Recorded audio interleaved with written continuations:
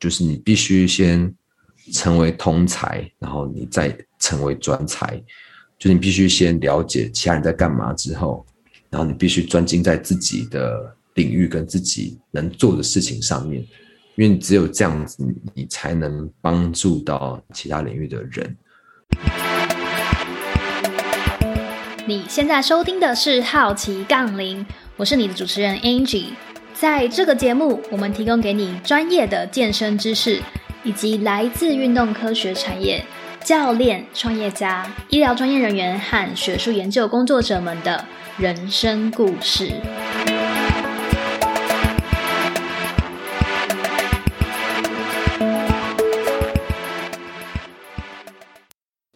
各位听众大家好，欢迎来到今天的好奇杠铃。今天邀请到的是光田音乐的运动医学科医师，也是台中健身房汉草训练的教育训练主管，以及共同创办人的燕志。我在创办好奇杠铃的一路上，其实就收到非常多的听众还有来宾推荐我访谈燕志医师，但是我去年刚开始做 podcast 的时候实在是太害羞了，我想说我怎么可能访谈医生呢？所以我就一直拖到了现在。但是今天真的是很开心可以邀请燕志来节目上跟大家分享他在创办汉草以及当医生同时致力于运动医学科学这样子的跨领域整合一路上的心路历程。那在接触燕志跟乔访谈的过程中，也是感觉他是一个非常温暖并且亲切近人的人，所以今天很开心可以邀请燕志来上好奇杠铃的节目，分享你的心路历程。 Hello， 欢迎来到好奇杠铃。 Hello， 大家好，我是陈燕志。那燕志可以麻烦您跟听众介绍一下你的过去的背景和现在的工作内容吗？哎呀 Angie 你刚刚介绍蛮清楚，我在想要讲什么。对啊，那我再重讲一次好了。没有啦，我是对，我现在是台中光田的骨科的里面的其中一个次专科，是运动医学科的主治医师。那我们运动医学科主要的内容的负责其实是因为是骨科，所以我们算是外科系的部分，会大部分负责手术的部分。那手术可能像运动医学大家最常见的就会是十字韧带半月板的修补跟重建手术，然后或者是肩膀的旋转肌袖，或是我们的肩盂唇的修补手术的部分。对，那这是我一个正职的身份，就是骨科医师。那次专科是运动医学科。那另外一部分我是台中汉草训练的教育训练主管，那负责就是可能教练里面的内训练的东西的内容，以及他们的关于评估或者他们的训练上面的能力跟他们的知识的部分。我的部分的话，我自己对于医疗方面、物理治疗以及对于我们的训练上都非常有兴趣。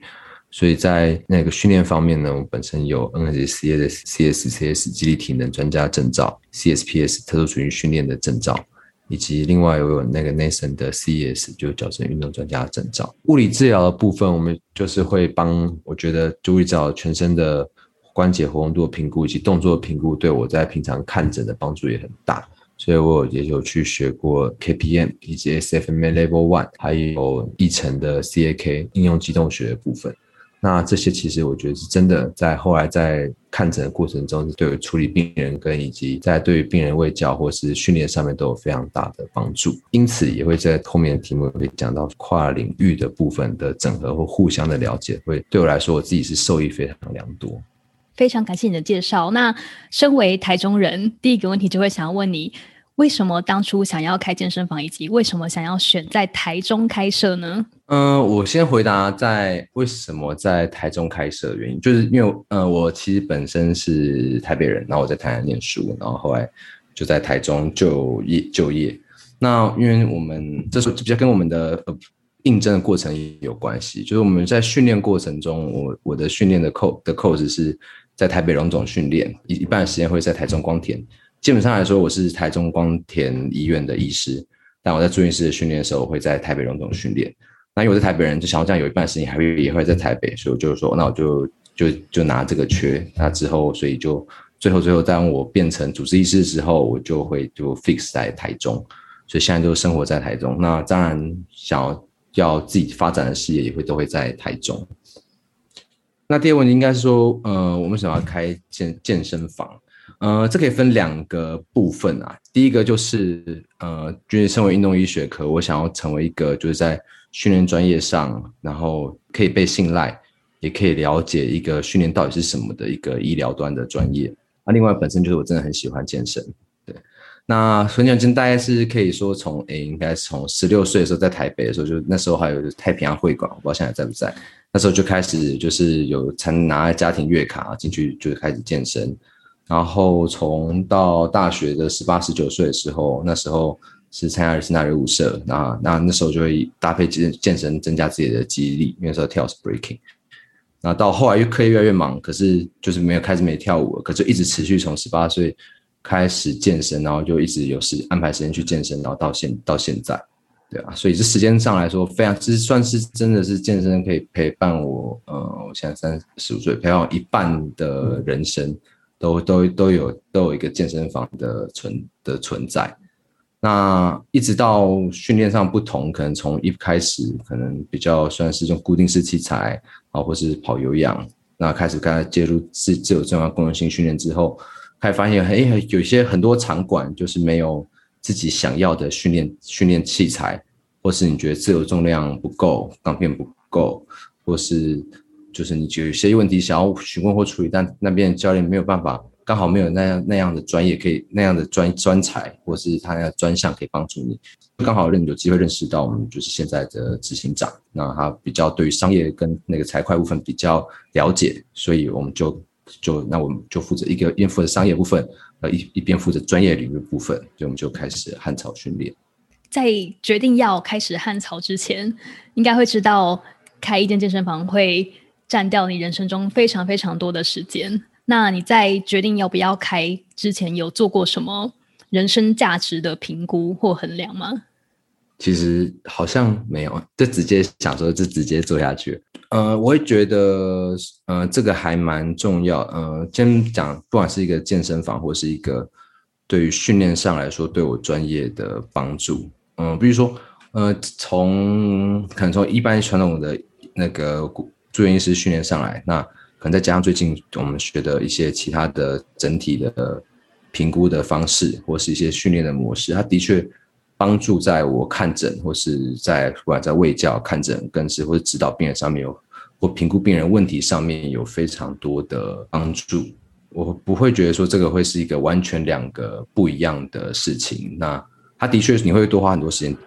进去，但同时它也可以更让你的基础知识或者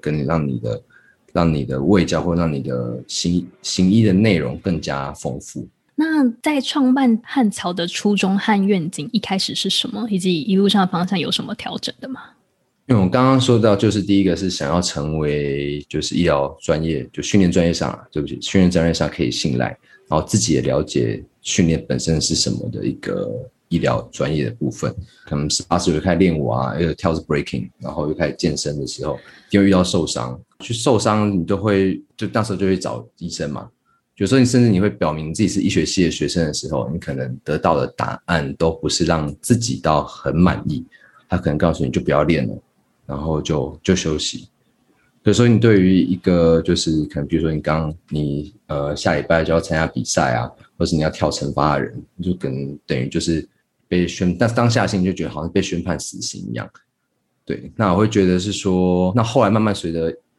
就是你可能对这些知识越了解，可能他说好像可以有更多的解释，或是他可以更知道你现在到底为什么要做这个训练或做这项运动。那如果真的不行或真的受伤的话，有什么方式可以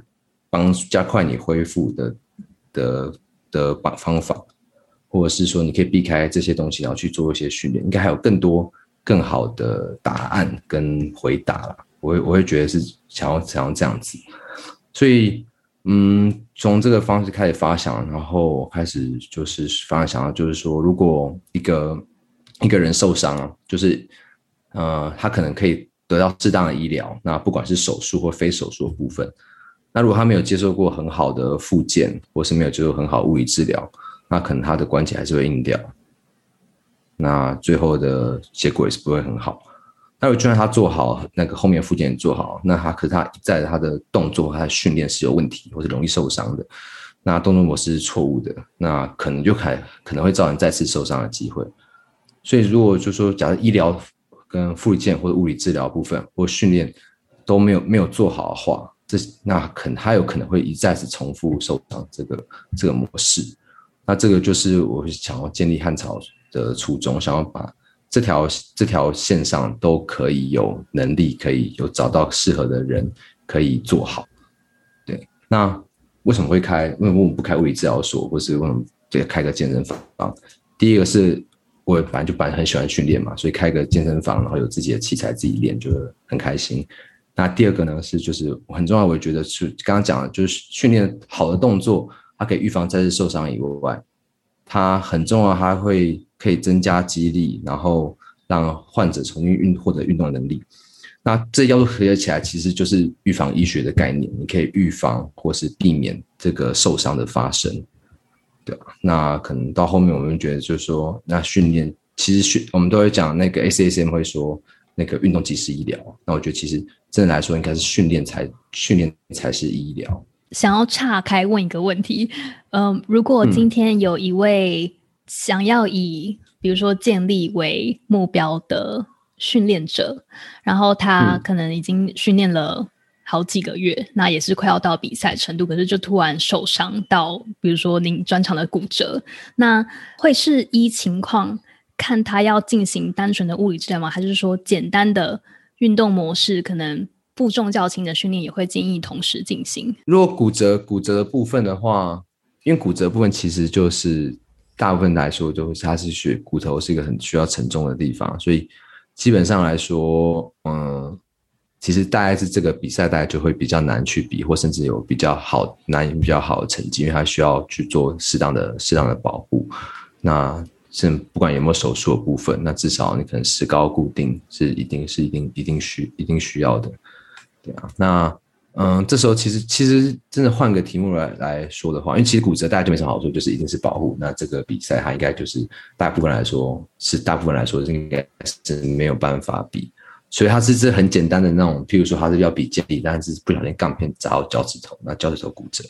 那我觉得还有机会，那只要忍痛，那可能伤口处理，那还是有机会。但只要有沉重的，你到掌骨或是你四肢的骨折，那基本上应该就都是不会建议再做更多的沉重，而且是比 ERM 的健力比赛。那第一个成绩不会好，第二个可能会造成更大的伤害。我们比较常遇到的可能会是就是赛前脚踝扭到，或者是赛前的椎间盘突出等等。那他可能就会处于就是因为像骨折就是真的是一翻两瞪眼，那他可能就处于说他好像可以比，可是比完可能伤害更重。对，那这时候其实要问他，其实可能一般的医师有时候就会跟他说，那你就休息啊，就不要比啊，不然你原本不用开刀的弄完可能要开刀怎么办？其实这次就变成是我觉得很需要就是要跟那个，因为其实我们现在也看到就是选手会跟他分析说这样的原因，就是这场比赛到底对你来说有多重要。譬如说假设他是一个健力选手，那他可能之后他的生涯他可能就要准备选国手了，那这场比赛关乎到他的成绩，那可能他要拼好，那他的情形可能是没有力，有椎间盘突出但没有严重到开刀，那我们就可以找新来物理治疗师，就是暂时用轻一点的方式，然后可能再让那个椎间盘的状况变稳定。那我们中间可以搭配的那个动态贴布去固定它那个旁边的肌群，或甚至你可以搭配一些增生的治疗，去强化它的附近的关节的韧带的强度，去暂时降低它的不舒服，以及暂时稳定周边的肌群。对啊，那当然，如果这个比赛就是说他觉得是说，其实这个比赛他就是跟他的生涯规划没有关，他大致很想要一个好的成绩。然后我跟他分析说，其实你现在去做，你的成绩就不是100%，你可能成绩不会很好，你可能还会变得更受伤更严重。那你要不要明年再来比？我们把这个问题处理好之后，那给自己一段时间，那我们再重新训练。到最后你可能你的结果就是跟那个叫你直接休息的医生也是一样，那个人就是直接休息的。但我觉得他一定要跟他分析说他做与不做的利或弊，以及我们就算是我们休息，我们不做手术，不做不做手术，那我们还有什么其他更多的武器、更多的治疗方式去做处理？我觉得这也是可以讲到我们汉草设立的初衷，就是我们有医疗端之后，我可以有物理治疗的我知道物理治疗有什么手法，有什么贴扎，有什么评估，我知道复健科有什么增生治疗，有什么震波可以帮助他，我知道训练端有什么一些核心稳定的动作，或是重新建立他的核心，或者看他找出他错误的动作模式，重新训练的方式帮他，这些都可以概括来说，都会是医疗的部分，都可以帮助到这个人这个选手。所以我觉得这个也是回到我们为什么要做汉草，想要把医疗复健跟训练整个结合在一起，就是我们要都要知道，这样我们才有更多武器去跟选手一起面对这些问题。那想请问你要怎么确定你在海新的教练进来的时候，对于你们愿景跟目标是保持一致的？你们比如说选用人的标准是什么，以及在每次的内训和每周的不管是行政或是组织内的执行事项上，要怎么确保你们的组织文化是可以被延续并且巩固下去的？因为我们一开始在草创的期间的时候，我们大家都会就把我们的目标跟我们的想法都会蛮有兴趣的，那他们就会进来，那可进来说能不能就是做到或达到，就是又是另外一个课题。对，那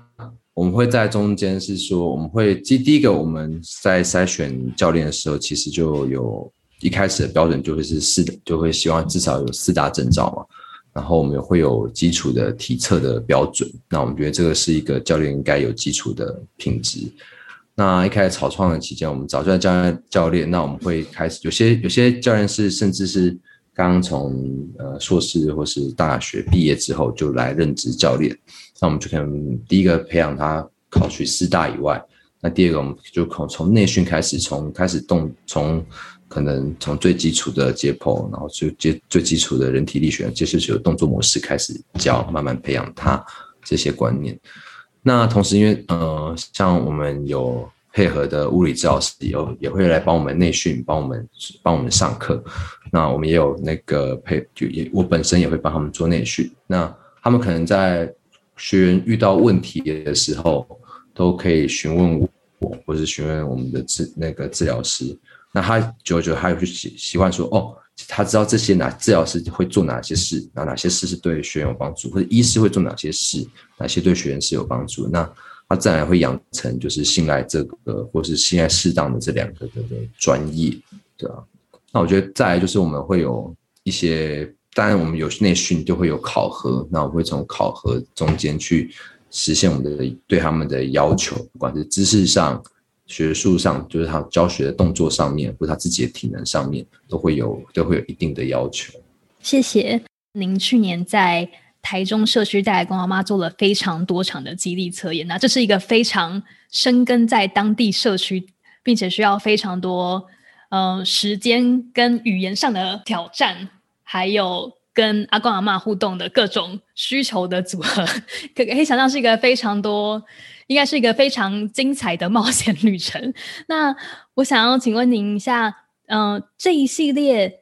和政府合作的检测有改变你对于推广银发族训练的想象吗？就这个机会是来自于就是我们的医院的公关科的医庭，他就是我们有跟红道老人有一个红道老人基金会有一个机会，然后向他们申请，那我们变成是一个在台中市10个市区的10个社区，然后每个社区的活动中心做一个激励的筛检。那其实我觉得这个是一个非常棒的体验，其实你可以在不同的社区可以看到不同里面有不同老人的他们对于社区的营造、社区的参与程度，以及社区帮他编排的内容，那可能就会他们的活动能力或他们的肌力就会有非常不一样的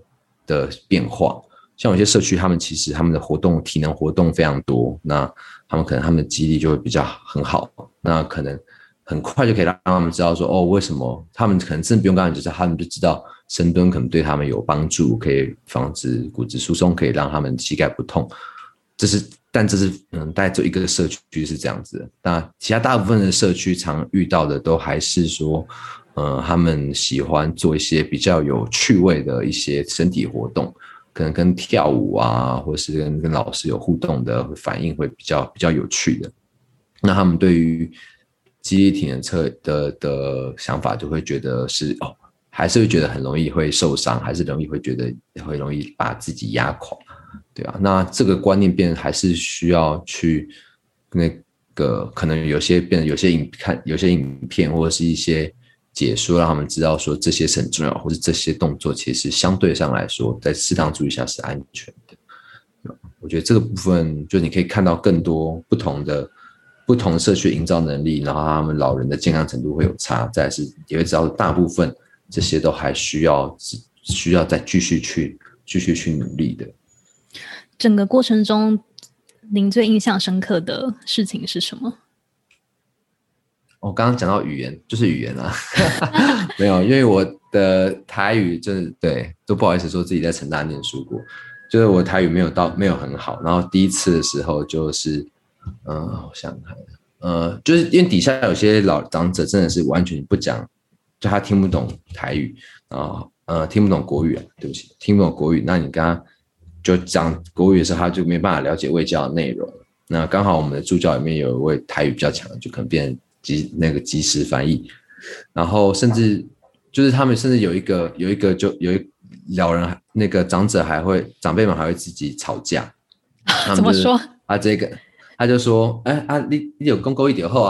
啊，爸就讲讲我听不啊，那个玩给起来，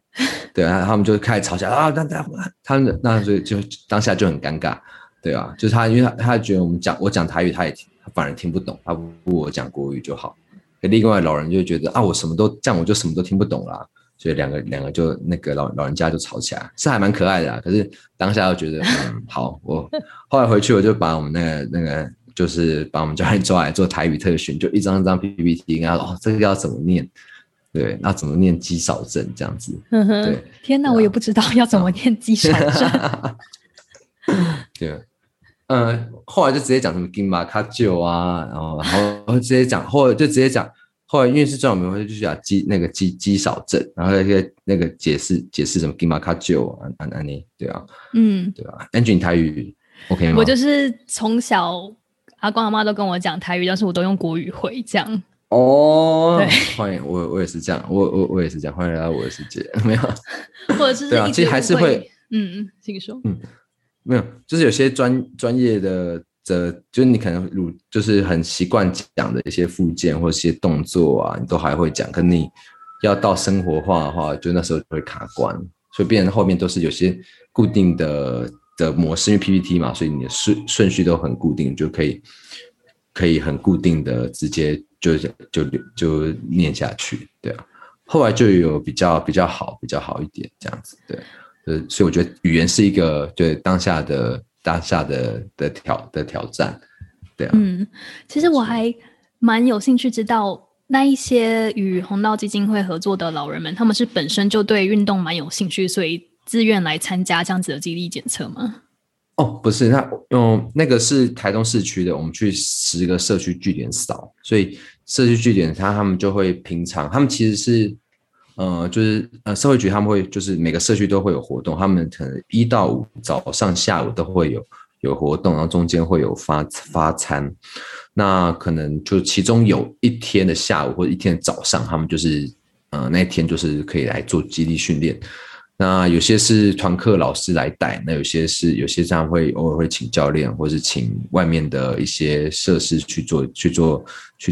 一些不同样的课程。那我们就会安排到一个下午的时间，然后去那个社区做筛检。那社区筛检的话，他们大部分就会会把这个讯息释放出去。那可能当天对这个有兴趣的那个长辈们就会过来。那大部分长辈都会过来，那因为他们其实已经那边是一个集聚地，所以他们很习惯，就是假如他们先过来一下，然后看到有什么事，那可以玩，然后可以做运动。那如果他要去买菜或者有个事情赶，他们就先走，所以他们是一个非常 routine 会习惯过去的。那我们要做的就是可能就是在之前就先让因为他们其实就等于是固定班底嘛，就让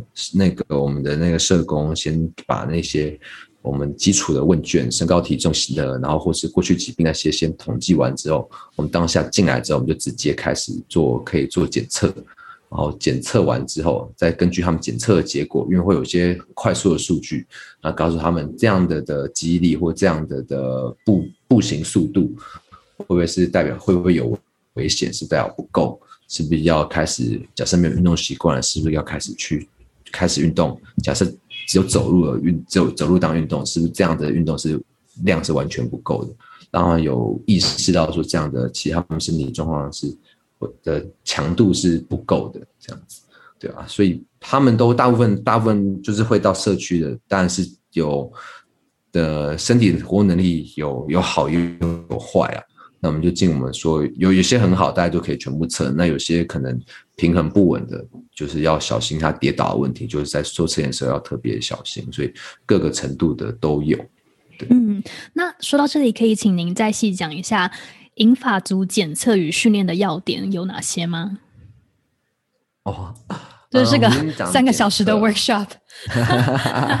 对，我这蛮常讲。对啊，就银发族我觉得检测的部分，其实我们会照那种 CSCS 的检测，我们会一开始会从静态的评估先做，因为你一开始假设你做动态，后面静态可能就会失准。就静态你就可能包含就不会累的嘛，就是身高体重啊，然后 BMI、InBody 之类的。那我们在社区那边，因为其实我们也没有办法把 InBody 带过去，那可能或是解释 InBody 时间也会蛮久，我们也 BMI 相对来说是不准的，所以我们就量那个腰围、腿围、腰臀比，然后腰腿比以及小腿围的维度，然后去预估用腰臀比跟腰腿比去预估他的肥胖跟慢性疾病的程度，那用小腿围去告诉他有没有肌少症的风险。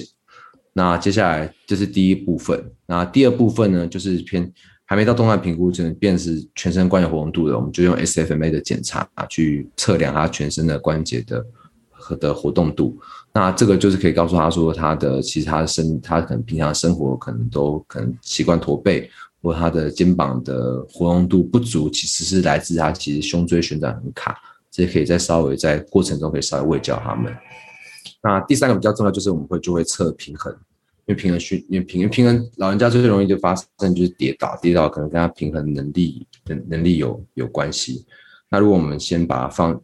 平衡放在最后，他可能在前面肌力跟有氧测完他就累了，他自然就会站不稳。所以平衡就可能在静态检测完，我会第一个会先做平衡的测验，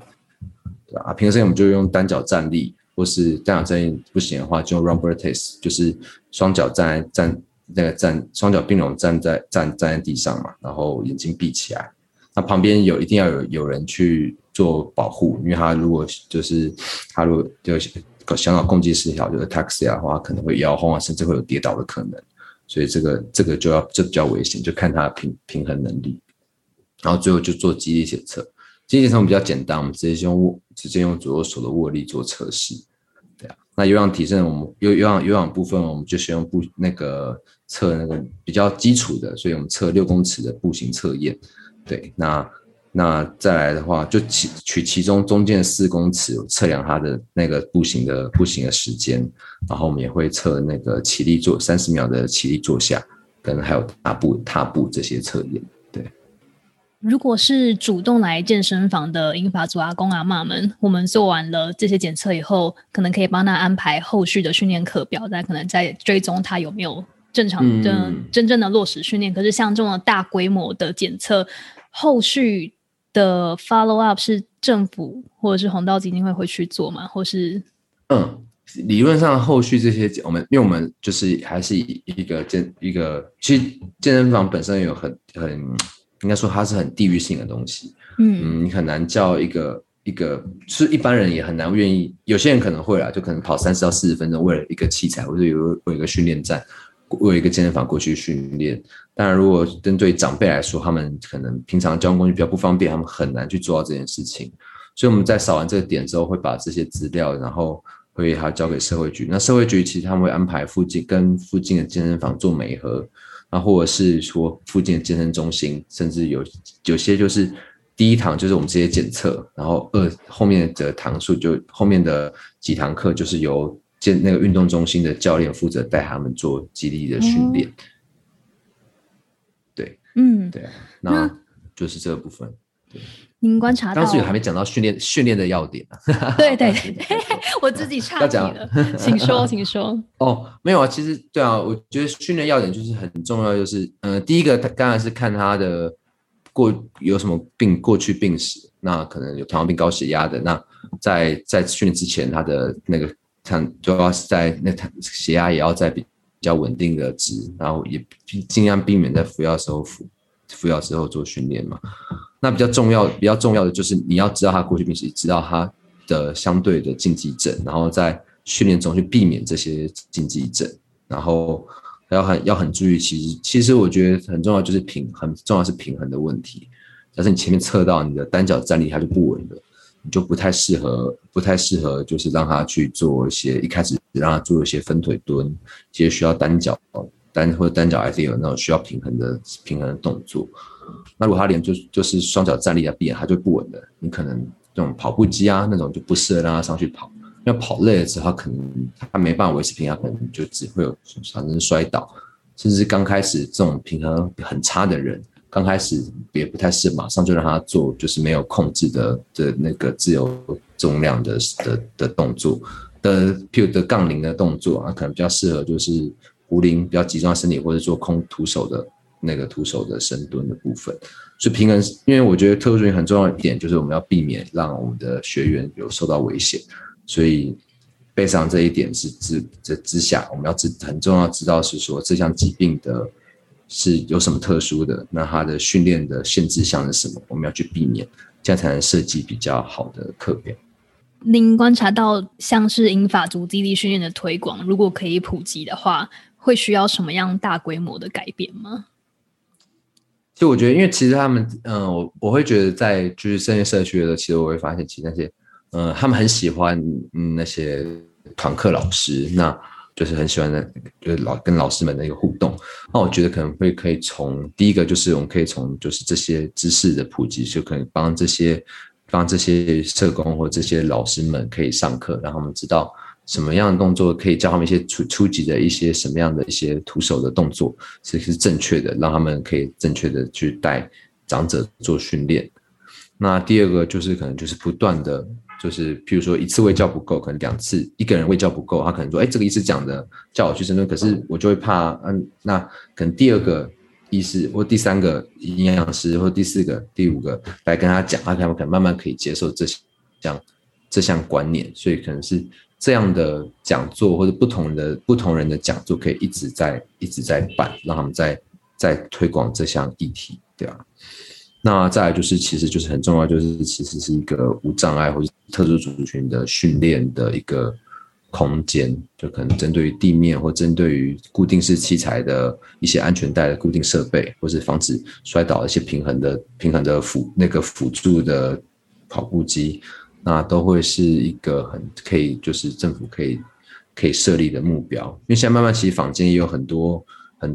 就是训练的器材上，他们有出这种专门 for 特殊族群训练的一些器材，那有些也有不少在学校运动中心慢慢有引进。我觉得这个慢慢推广，然后对于长者他们会对于他们的训练也会有的观念也会有所改变。所以政府还会是这样子大规模推广的主要推手吗？就是我问这个问题的出发点是，我想像做完一个大规模检测以后，有能力去负担教练课的银发族们可能是一群，那可能还有一群是完全没有能力负担的。那除非对，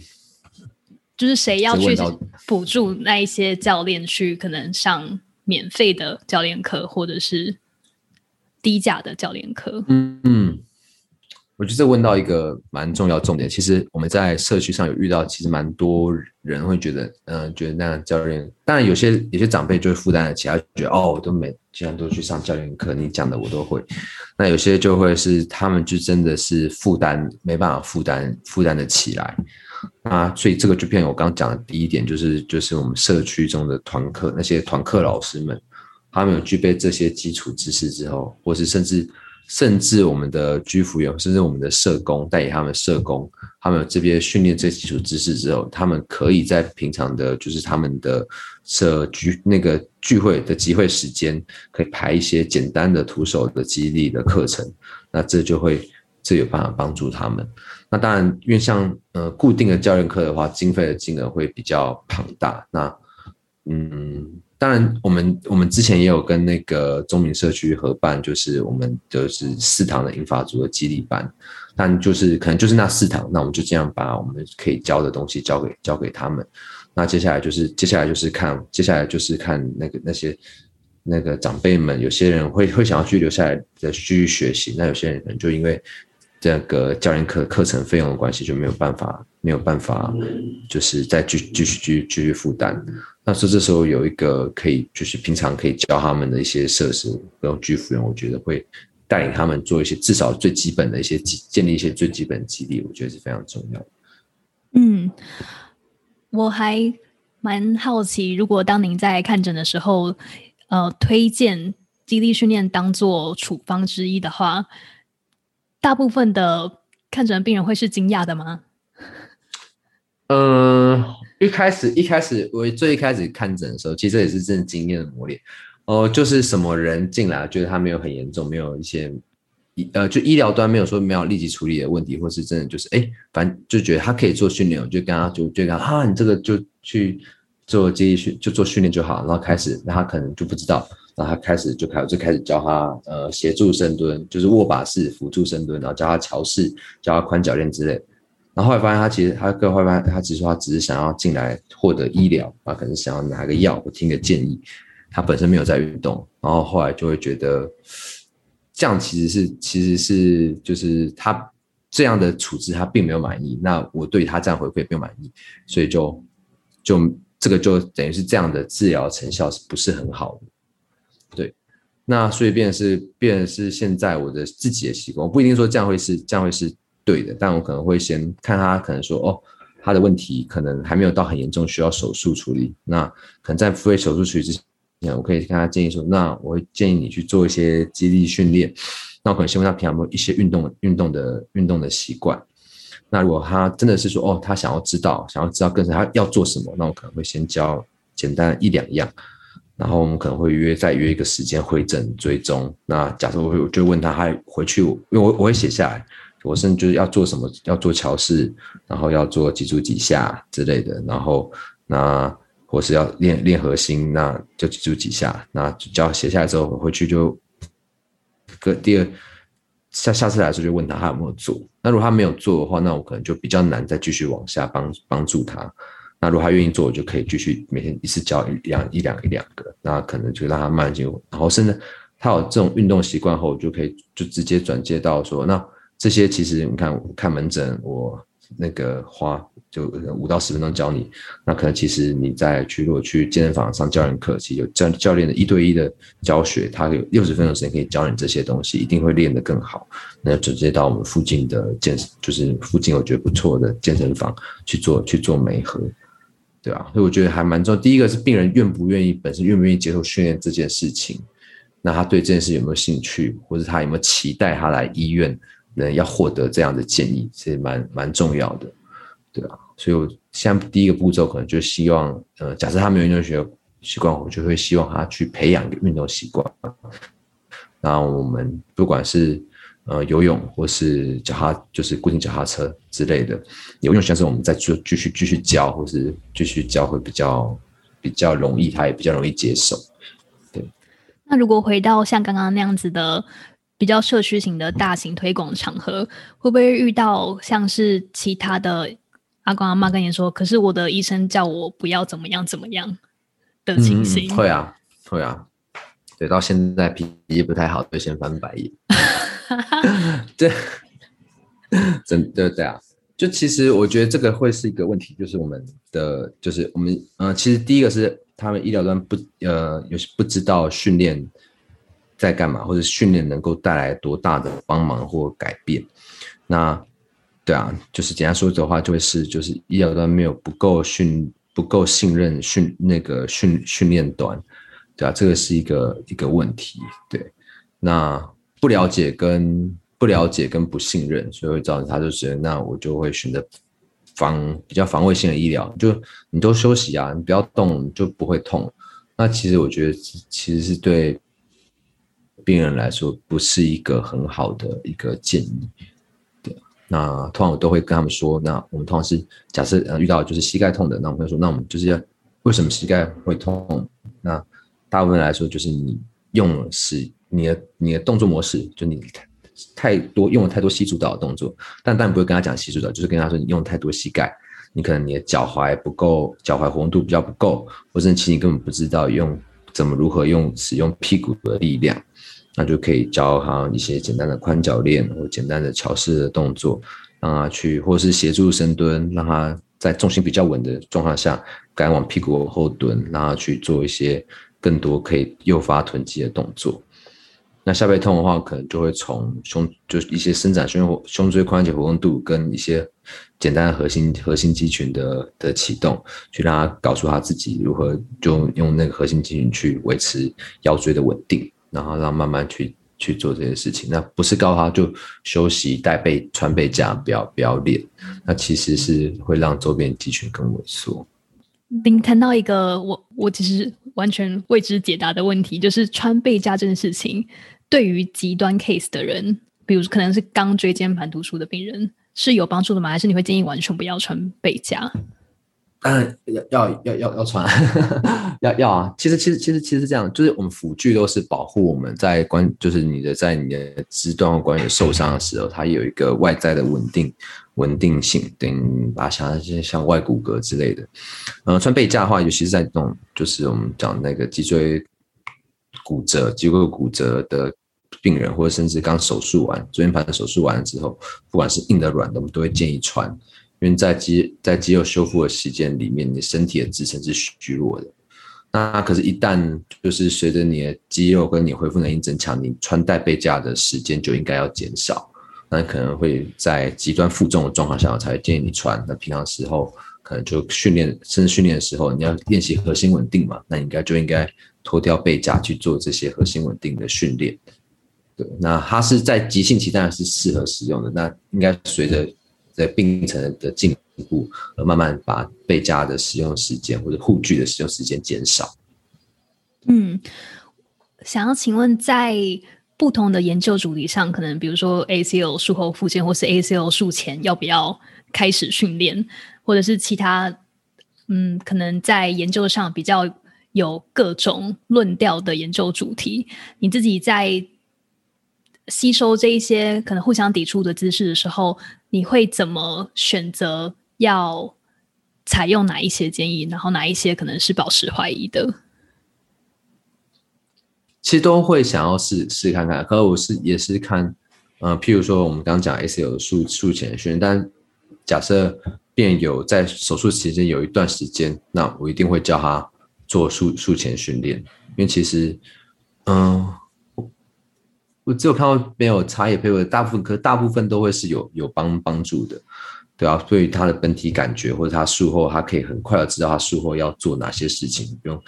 因为你术后可能会因为疼痛或是关节活动度肿胀，他没办法完全做到你要的动作，他就会不知道正确动作是什么。可假在术前，在他关节活动还好，而且痛没有这么影响这么大的时候，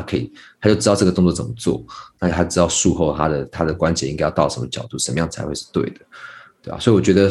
先讲术前，就假设有时间，我觉得术前训练是一定是需要的。但对于不同的治疗方式，我觉得。其实每一个 paper 都有，譬如说，十字韧带到底要不要断裂，到底要不要开刀？那到底什么样的情况下才是一定要开刀，还是其实有些情况下不一定需要开刀？那我觉得这其实是有它，一般来说它是有它的 golden standard， 有些它的黄金准则的。那我们可能会依照每个医生或是每个所处在的科别，像可能像骨科医学，我们不会觉得那我们就做重建啊，因为重建手术是最直接的东西。那专业医师可能就会认为说，那我们可以先试着做打增生，让那个假设怕那个部分断裂的话，我们会试着打增生，让它修复起来，然后再搭配复健试看看。我觉得都有不同的一些准则，对啊，那这可能有一个 golden standard 一个黄金准则在那边，那可能会依照医生不同的临床经验跟他实际的经验，然后会有他自己会有一些改变，会有一些 modify， 对吧？像 ACL 的话，我大部分的情形的话，真可能会合并半月板破裂或卡的话，我会建议就会建议手术，或者是他第二次已经扭伤，反复扭伤，第二次甚至第三次，那我就可能会建议手术。那再来就是在我理学检查发现，其实脊部度不稳定，或者他其实他光自己走路就会觉得膝盖很不稳定，那也会建议手术。我自己抓的准则会是这样子，但可能会随着你的临床经验或是你所知道知识会有些不一样，对啊。从你还是学生到现在职业，然后创业，这一路上以来，训练对于你的意义有改变吗？有啊，因为以前最早，因为从刚刚的16岁到现在，我以前就是最早想要减脂，然后第二个是后来是想要让自己变得强壮，然后或是肌肉线条变好看，然后到现在可能第一个会想要练的就是。可能第一个会对训练动作更加了解，它可能会不只是让你的外形或是让你的力量输出变得更大更好，它可能另外一方面它也是一个帮助你的生活或帮助你的身体能力更加往上成长的一个东西。那这个就回归讲，就像刚刚它可以帮助我在医疗过程之后，它可以就是让我们的治疗或是让一些不需要药物或不需要手术的病人有更多他自己可以努力的功课，可以自己做的事情，可以自己帮自己等于说可以让自己得到有治愈的能力，自己疗愈自己的治愈的能力，对，对啊。那跨领域整合推广，它是一个非常复杂而且工程浩大的事。你觉得想要做这样子的事情，有这样子目标的人，他们需要有什么样的人格特质，或者是技能跟信念，才可以完成这样子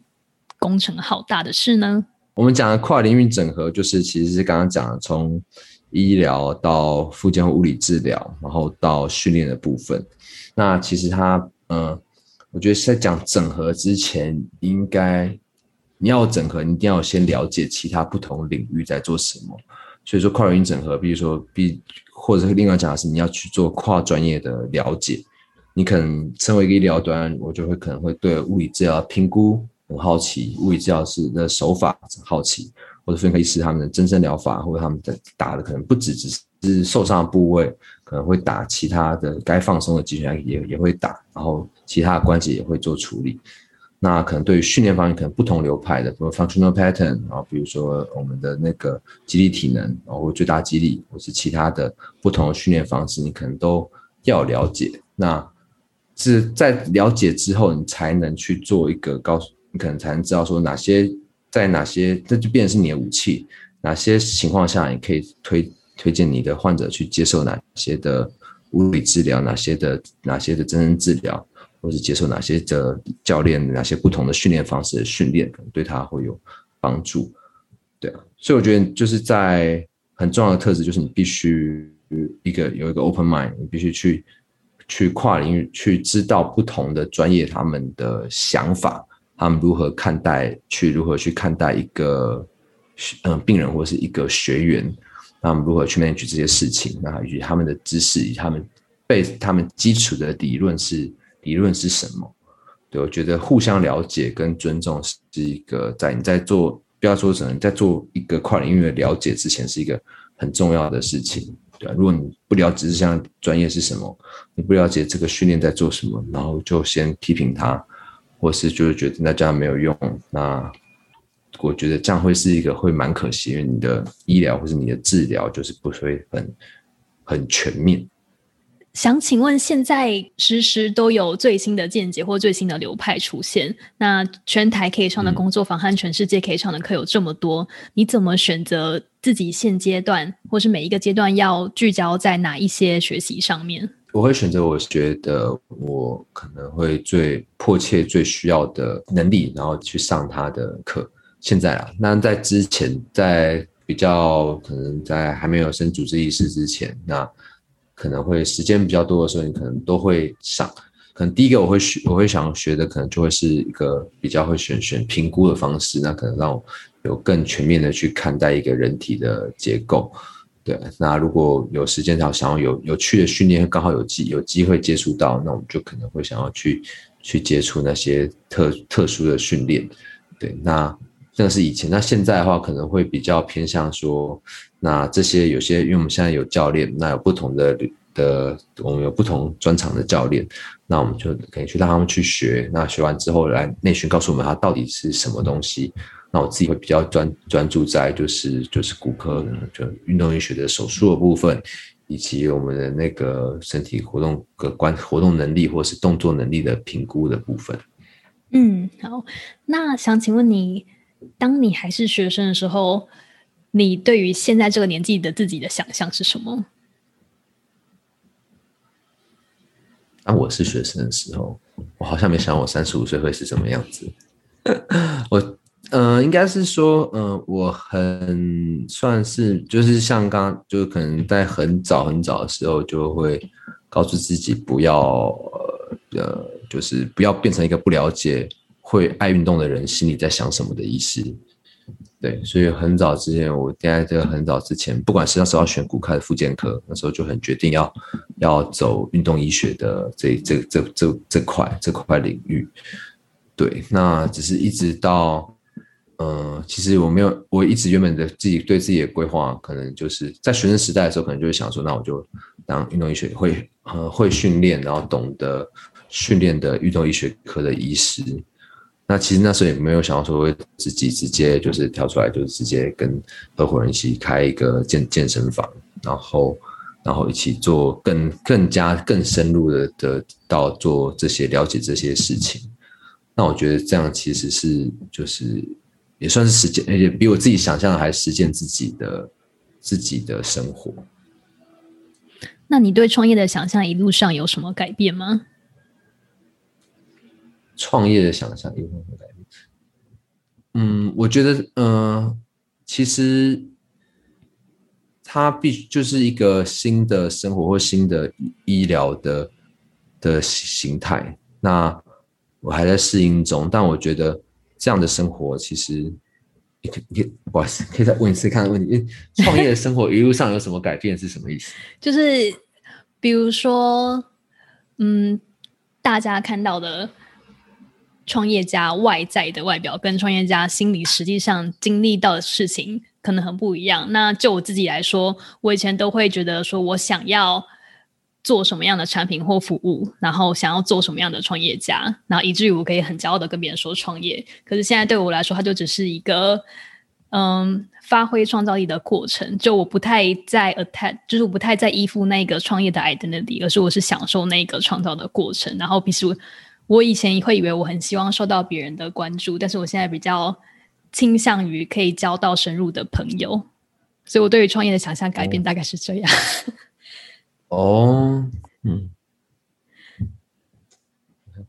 对于创业，这应该没有这种访谈里面，我应该没录过这题吧？这个我想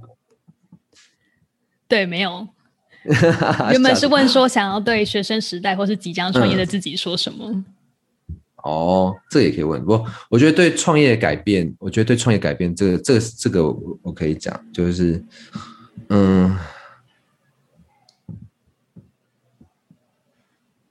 我觉得应该是说，我不觉得，因为其实我不觉得我是一个创业家，或者是因为可能创业家是比较像是我们的执行长，他的确是一个创业家。那我比较像是一个实践者。那就是我有个 idea， 然后我去做，那我就 focus 在我专业的事情上面。那很多部分的管理、行政或是一些人事的一些比较繁琐、比较其实是更艰难的事情，我并没有真的是切身去处理到。我要负责就是一直想办法精进我的技能，或是让 push 我们教练继续往前走。对，那对我来说的话，应该是就是因为其实我没有其实没有想到太多，就是关于就是利益或者利润的方面。那当然，利益上来说，就是你可以不断实践自己的知识，你可以把知识实践在你的病人身上，你的病人可能就 result 可能会获得不同的答案，会比较好。对，那我觉得这个是我追求的目标。那到现在来说的话，其实目前来想，其实都还，我不会觉得自己会或者说会是一个创业家的想法，会说自己。那我可能只是说我是个比较不一样的运学科医师，那比较符合我自己心中理想的一个医师。那你会对决定要创业时候的那时候的自己说什么呢？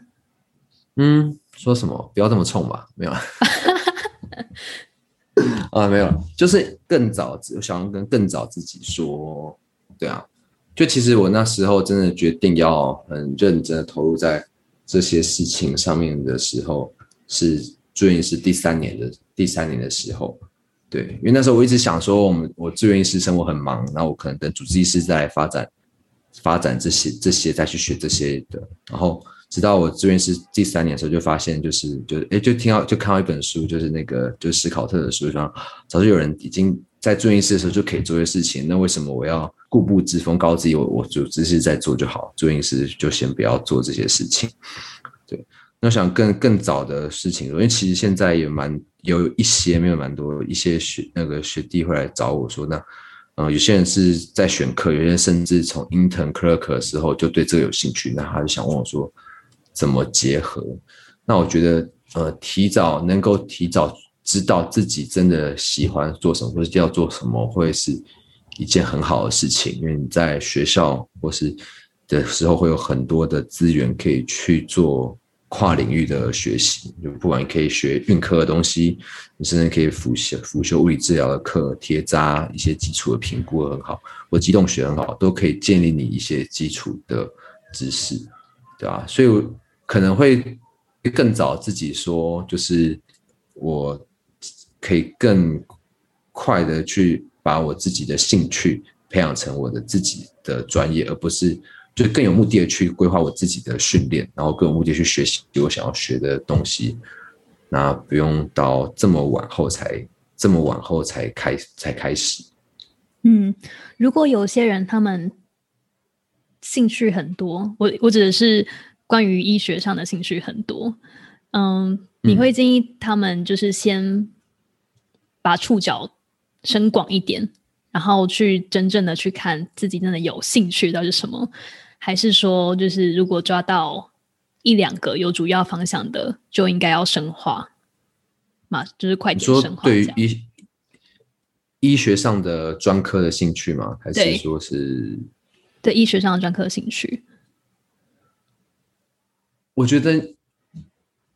跟训练没有关系的，还是说是他们就专纯他们只是单纯就否选科，还有很多兴趣要选？应该是可能还是带到我们原本刚要问的那个问题好了，就是我想要突然讲到选科的事情我想要讲一下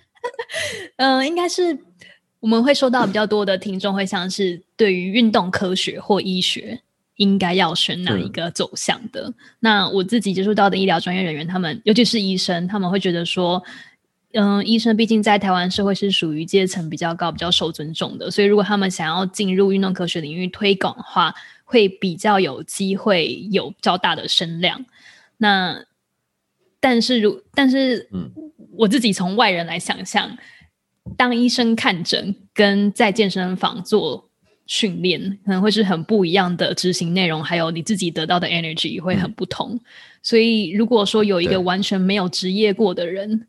他们的年轻学子，他们正在选择未来的就学或就业方向，那他不知道应该要选医学或是运动科学，你会怎么帮他分析2个选择的优缺点？如果针对就是医科或运动科学上来选的话，如果我再选择一次的话，我还是会选择医学。简单说，我会觉得对我而言，就是医学上面能帮助的人更多。那你可能我现在帮助目标可能对于其他的，可能对于急诊室啊，对，或是胸腔科医生来说，他们帮助的就是一个有特定疾病或是有急症的人的人。那对我来说的话，可能就变成是我帮助人，可能就是说那个骨折或者运动伤害的人之外，可能会因为身体一些关节的僵化而饱受痛苦的人，那我可能或许可以借由一些训练的方式去帮助他。那这些悲伤就是你因为身为是一个医生，所以你有这个能力，你被赋予这个能力去，或是这个权利，或你的职业，你就是负责要去帮助他人跟解决他人的疼痛的问题，这是你的职业给你的使命跟你可以做的事情。所以假设是我选的话，我一定可以选择我可以帮助人的最大的话，然后去 focus 在我想要帮助的对象上面。对，那假设另外一个是运动科学的部分的话，可能真的要对于这训练上来说，是有非常大的热情。那可能我们在后面会遇到的问题是说，他对医学上的不了解，他变成是要转介到医疗端上，可能就透过比较，就是要认识到比较对训练比较了解的医生，才能去做，这才可以让自己的学员获得比较完整的一些妥善的处置。对吧？所以我觉得如果有能力选择运动科学或选择医学的话，我还是会推荐选择医学。有一位医疗专业的听众，他有跟我说，他想要转职当教练的原因，是因为就是在医疗端你只会看到那个人痛的时候，但是当教练的时候，你可以看到那个人健康的时候。对于这一点，你觉得他讲的你有一样的感想？其实但每个都会看到痛的时候啊，那你会不会啊？如果你的患者好了，其实来找你就可以看到他不痛的时候，我这大概就是你最后一次看到他。没有，事实上来说是说，其实当下，因为其实真的是就是我们身边就是不管是有些手术完，或是打针治疗，或者只是教运动，他们就有改善的，我觉得都会有成就感。你可能看到他从一个不好的状态，然后被你治疗到好的状态，你就会就是你自己本身就会有个成就感，就从你有帮助他，然后你也获得你的职业上你的使命也有达到。但如果你一直看到就是痛的人，因为好的人只是你可能就让他身体从好变更好，就变得更强壮，这个感觉是完全不一样的。就你身为医生，你可能不管是你有机会让他从痛变得不痛，你可能有更多，假设你对训练很了解的话，你其实除了医疗部分，还有更多的方式去帮助他。如果你身为一个教练，那你要把它从痛变成不痛，简单来说，你就没办法做侵入性的治疗，那你能做的事情就会稍微会局限一些些。所以当医生的选择权，就是客观上来说是多非常多的。客观上来说是非常多。如果真的是你医生完之后，你想要再去进修教练或进修课程，其实我觉得，假设你这一开始就有你在选科系的时候有这个想法的时候，你在大学的时候，我会建议你就是可以旁听一些运动科学，或者可以旁听一些物理治疗或者是评估的一些大学，就比较是完全大学，而不是只有医学院的大学。去补，或是去其他学校去补修这些知识，来帮助你之后的目标会走得更明确，更确定，对吧？另外要讲就其实真的就是医生的部分，就是我们不是只有复健科，不是只有运动医学的科医师才能做运动医学。其实你真的是你只要跟每个人都会活都会动，所以你可能家医科一定会遇到运动医学的医学，你可以要如何说服银发族的长者去做运动，就你正确的训练知识也会帮助到他。更不用说心脏科或是胸腔科，你都还是会需要你的病人会需要到训练的地方。那如果你知道更多训练的知识，其实你都可以帮助自己的患者，跟帮助你自己行医的路上，你有更多的武器。您在一开始访问的时候有提到自己原本在想要选骨科或复健科吗？我一开始我应该就选骨科吧。我刚可能听成你有在抉择一开始的时候。其实还好对，我觉得那时候有时候是跟对，那个选科的时候跟你当下你在实习或见习的时候遇到学长姐或者遇到那个科的风气有点关系。那其实骨科在我们之前在成大跟长庚的时候，他们就其实是一个非常爽朗跟直接的科系。那其实你就会觉得今天而且学长大部分都蛮壮的，对，那你就会想说你就想要当变成就一个 role model 这么 man 的一个医师，所以你自然会对那个科会有兴趣，然后里面有运动医学，然后就觉得你可以有更多方式去帮助那些患者，所以就会对这科有兴趣。真的，我觉得周遭的人影响我们的人生抉择，真的是会很大的一部分，包括你原本是对于某一项可能专项训练有兴趣的教练，如果你进了一个对于那个专项运动完全没有兴趣的健身房的话，你也会慢慢被那个健身房影响，然后就开始去修那个健身房的教练都在修的课，因为就是会慢慢的就是内化说原来另外一个系统也有比较好的地方，也许我本来太无知了，然后就可能忘了自己原本想要的东西，或者是真正也正视到自己想要的东西可能也不是最重要的。我觉得应该是多方去吸收去学习，就是他可能其实我会觉得就是像我们就是有在我们三场训练，我们有收很多专项的教练嘛，我们从举重的，然后从 CrossFit 专项，然后健力，然后我们甚至也有一个 FP 的教练。但我觉得他们其实也会蛮热衷于互相讨论的，对啊。那我觉得没有一个训练方式是说是完全不好或者是有问题的。那其实他的训练的方式也很多的要点也是很不错的。刚刚重点是让他们有互相学习或互相吸收。就像刚刚讲，你要跨专业了解，你必须知道这个专项或者这个东西在练什么，你才有知道它的好坏，你才有资格去做一些批评或是一些建议。对，那如果是一个医生或是医疗专业人员，他们已经有正职的工作，但他们发现自己对于健身的热情越来越的强大，然后甚至萌生了转职的念头。那已经跟学生不同，是学生可以透过上其他课修课来探索自己的兴趣。可是如果是医疗专业人员的话，你会怎么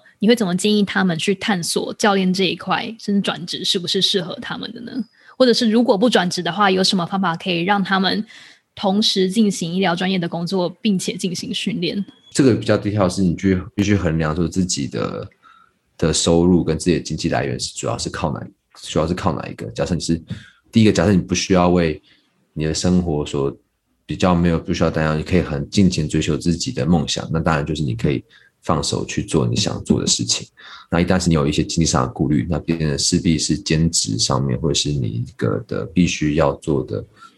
选择。医生上来说的话，其实蛮重要，应该是先说了解训练，跟真的有开始在做训练，可以再考虑考就是比较知名的四大的或是那个肌力体能的证照，然后再当教练，再做教学。好，谢谢。就这个问题其实也蛮难的，因为其实对啊，就是医生的社会期待跟他的大部分来说，他的收入还是算比较高的，对，所以如果真的会义无反顾的会选择，大部分人会遇到，大家就会变成是常见，就可能会变成是兼职，他可能是在诊所变成一个 part-time 的医师，然后就是等于是他看几个诊。那其他时间他来做他自己想要做的一些职业，有些人是当歌手，有些人是当教练，有些人是做其他事情，对啊。那可能他就是他的收入可以稍微可以 afford 他平常生活的开销，这样就可以了，对啊。好。那您自己未来的人生规划是什么呢？我们今天讲核心价值，很多概念就可能刚才来不及讲，就是我有一个很重要的初衷，就是就是其实从跨领域了解那边衍生而来的，就是你必须先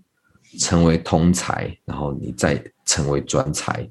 就是你必须先了解其他人在干嘛之后，然后你必须专精在自己的领域跟自己能做的事情上面，因为你只有这样子，你才能帮助到其他领域的人的伙伴，其他领域的人。对，所以对我而言的话，我现在的目标就是还是一样，就还是一个运动医学科医师。那可能就是在手术的部分，然后在增生治疗或在打非手术治疗部分，我就希望能够在不断的加强自己，然后让别人转介过来的时候，可以更快速、更有效率的把他们评估他们问题、处理他们问题，然后让他们走到下一个阶段。对啊，所以我对我的目标规划就要继续朝专才努力。那汉草的未来方向会是什么？汉草未来的方向，我们就希望能继续拓展啊，继续汉草未来对，就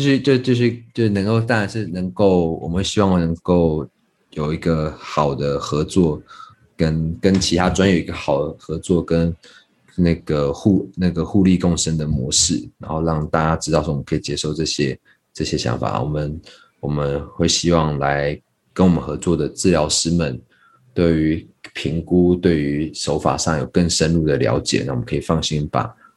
那个学员转介给他们。因为其实很多时候是不能只有一个合作的点，你可能就是你必须要让你知道你的学员来自于不同地方，你可能要适合他那一区域性很重要，所以你要让有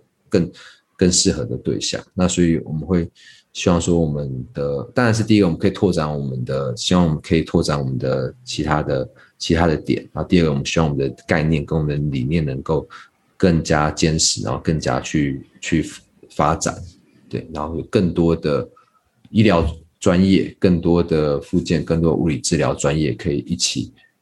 或者是运动防护员的体系可以加入我们这个团队，然后一起去做这些事情。那未来有什么东西是你还在学习或者探索的吗？一切都还在学习跟探索。我看到你那个讲稿，我就都 always 在探索。对啊，就是真的就是人的。就时间有限，就训练的部分也有很多东西想学，或甚至想要复习的。就比如说我去上 Animal Flow， 但上课学的都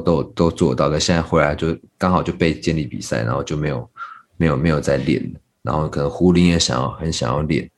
对啊，然后那可能。那个评估部分的话，你就在想上更多的评估 SMA Level 2或是 NKT 系列的，你都会想要再去做更加了解自己。那当然医疗部分，你当然会希望自己去参加更多 Kalava workshop， 对，就是大体的一些工作坊，你可以对于手术的更了解，然后可以更多跟其他的同才跟师长们请益，对啊，其实太多东西要学，我觉得就是很多，对啊。那最后想请问你有什么东西是你想要跟听众说，但是我们刚刚没有讨论到的吗？ Angie 你问我说，就是我们的汉草的初衷跟理念，就是其实我们讲的就是那个第一个就是很重要，就是我们希望从医疗，然后剥取到复健跟物理治疗，还有然后到训练，甚至到防护，会是一套完整的体系。那可能我们原本想，就是一开始我们最单纯的想法是把它进行一个时间轴一样，就是受伤之后做什么事，做什么事，做什么事。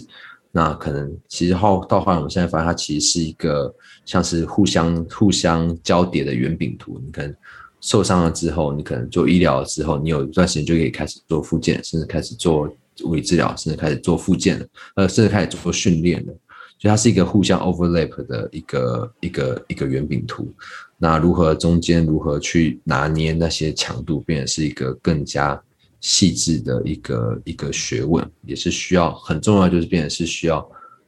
更跨专业的密切的合作。那说到合作，就必须像刚刚讲，必须互相了解，所以你必须像我刚就是前面提到很重要，就是你真的必须了解到，你真的必须花下时间或花下心思去了解其他的专业在做什么，他们是怎么想看待这些事情，然后去真的是了解他们训练的思考逻辑或是治疗思考逻辑是什么，那你才能知道说你的合作伙伴是的能力在哪里。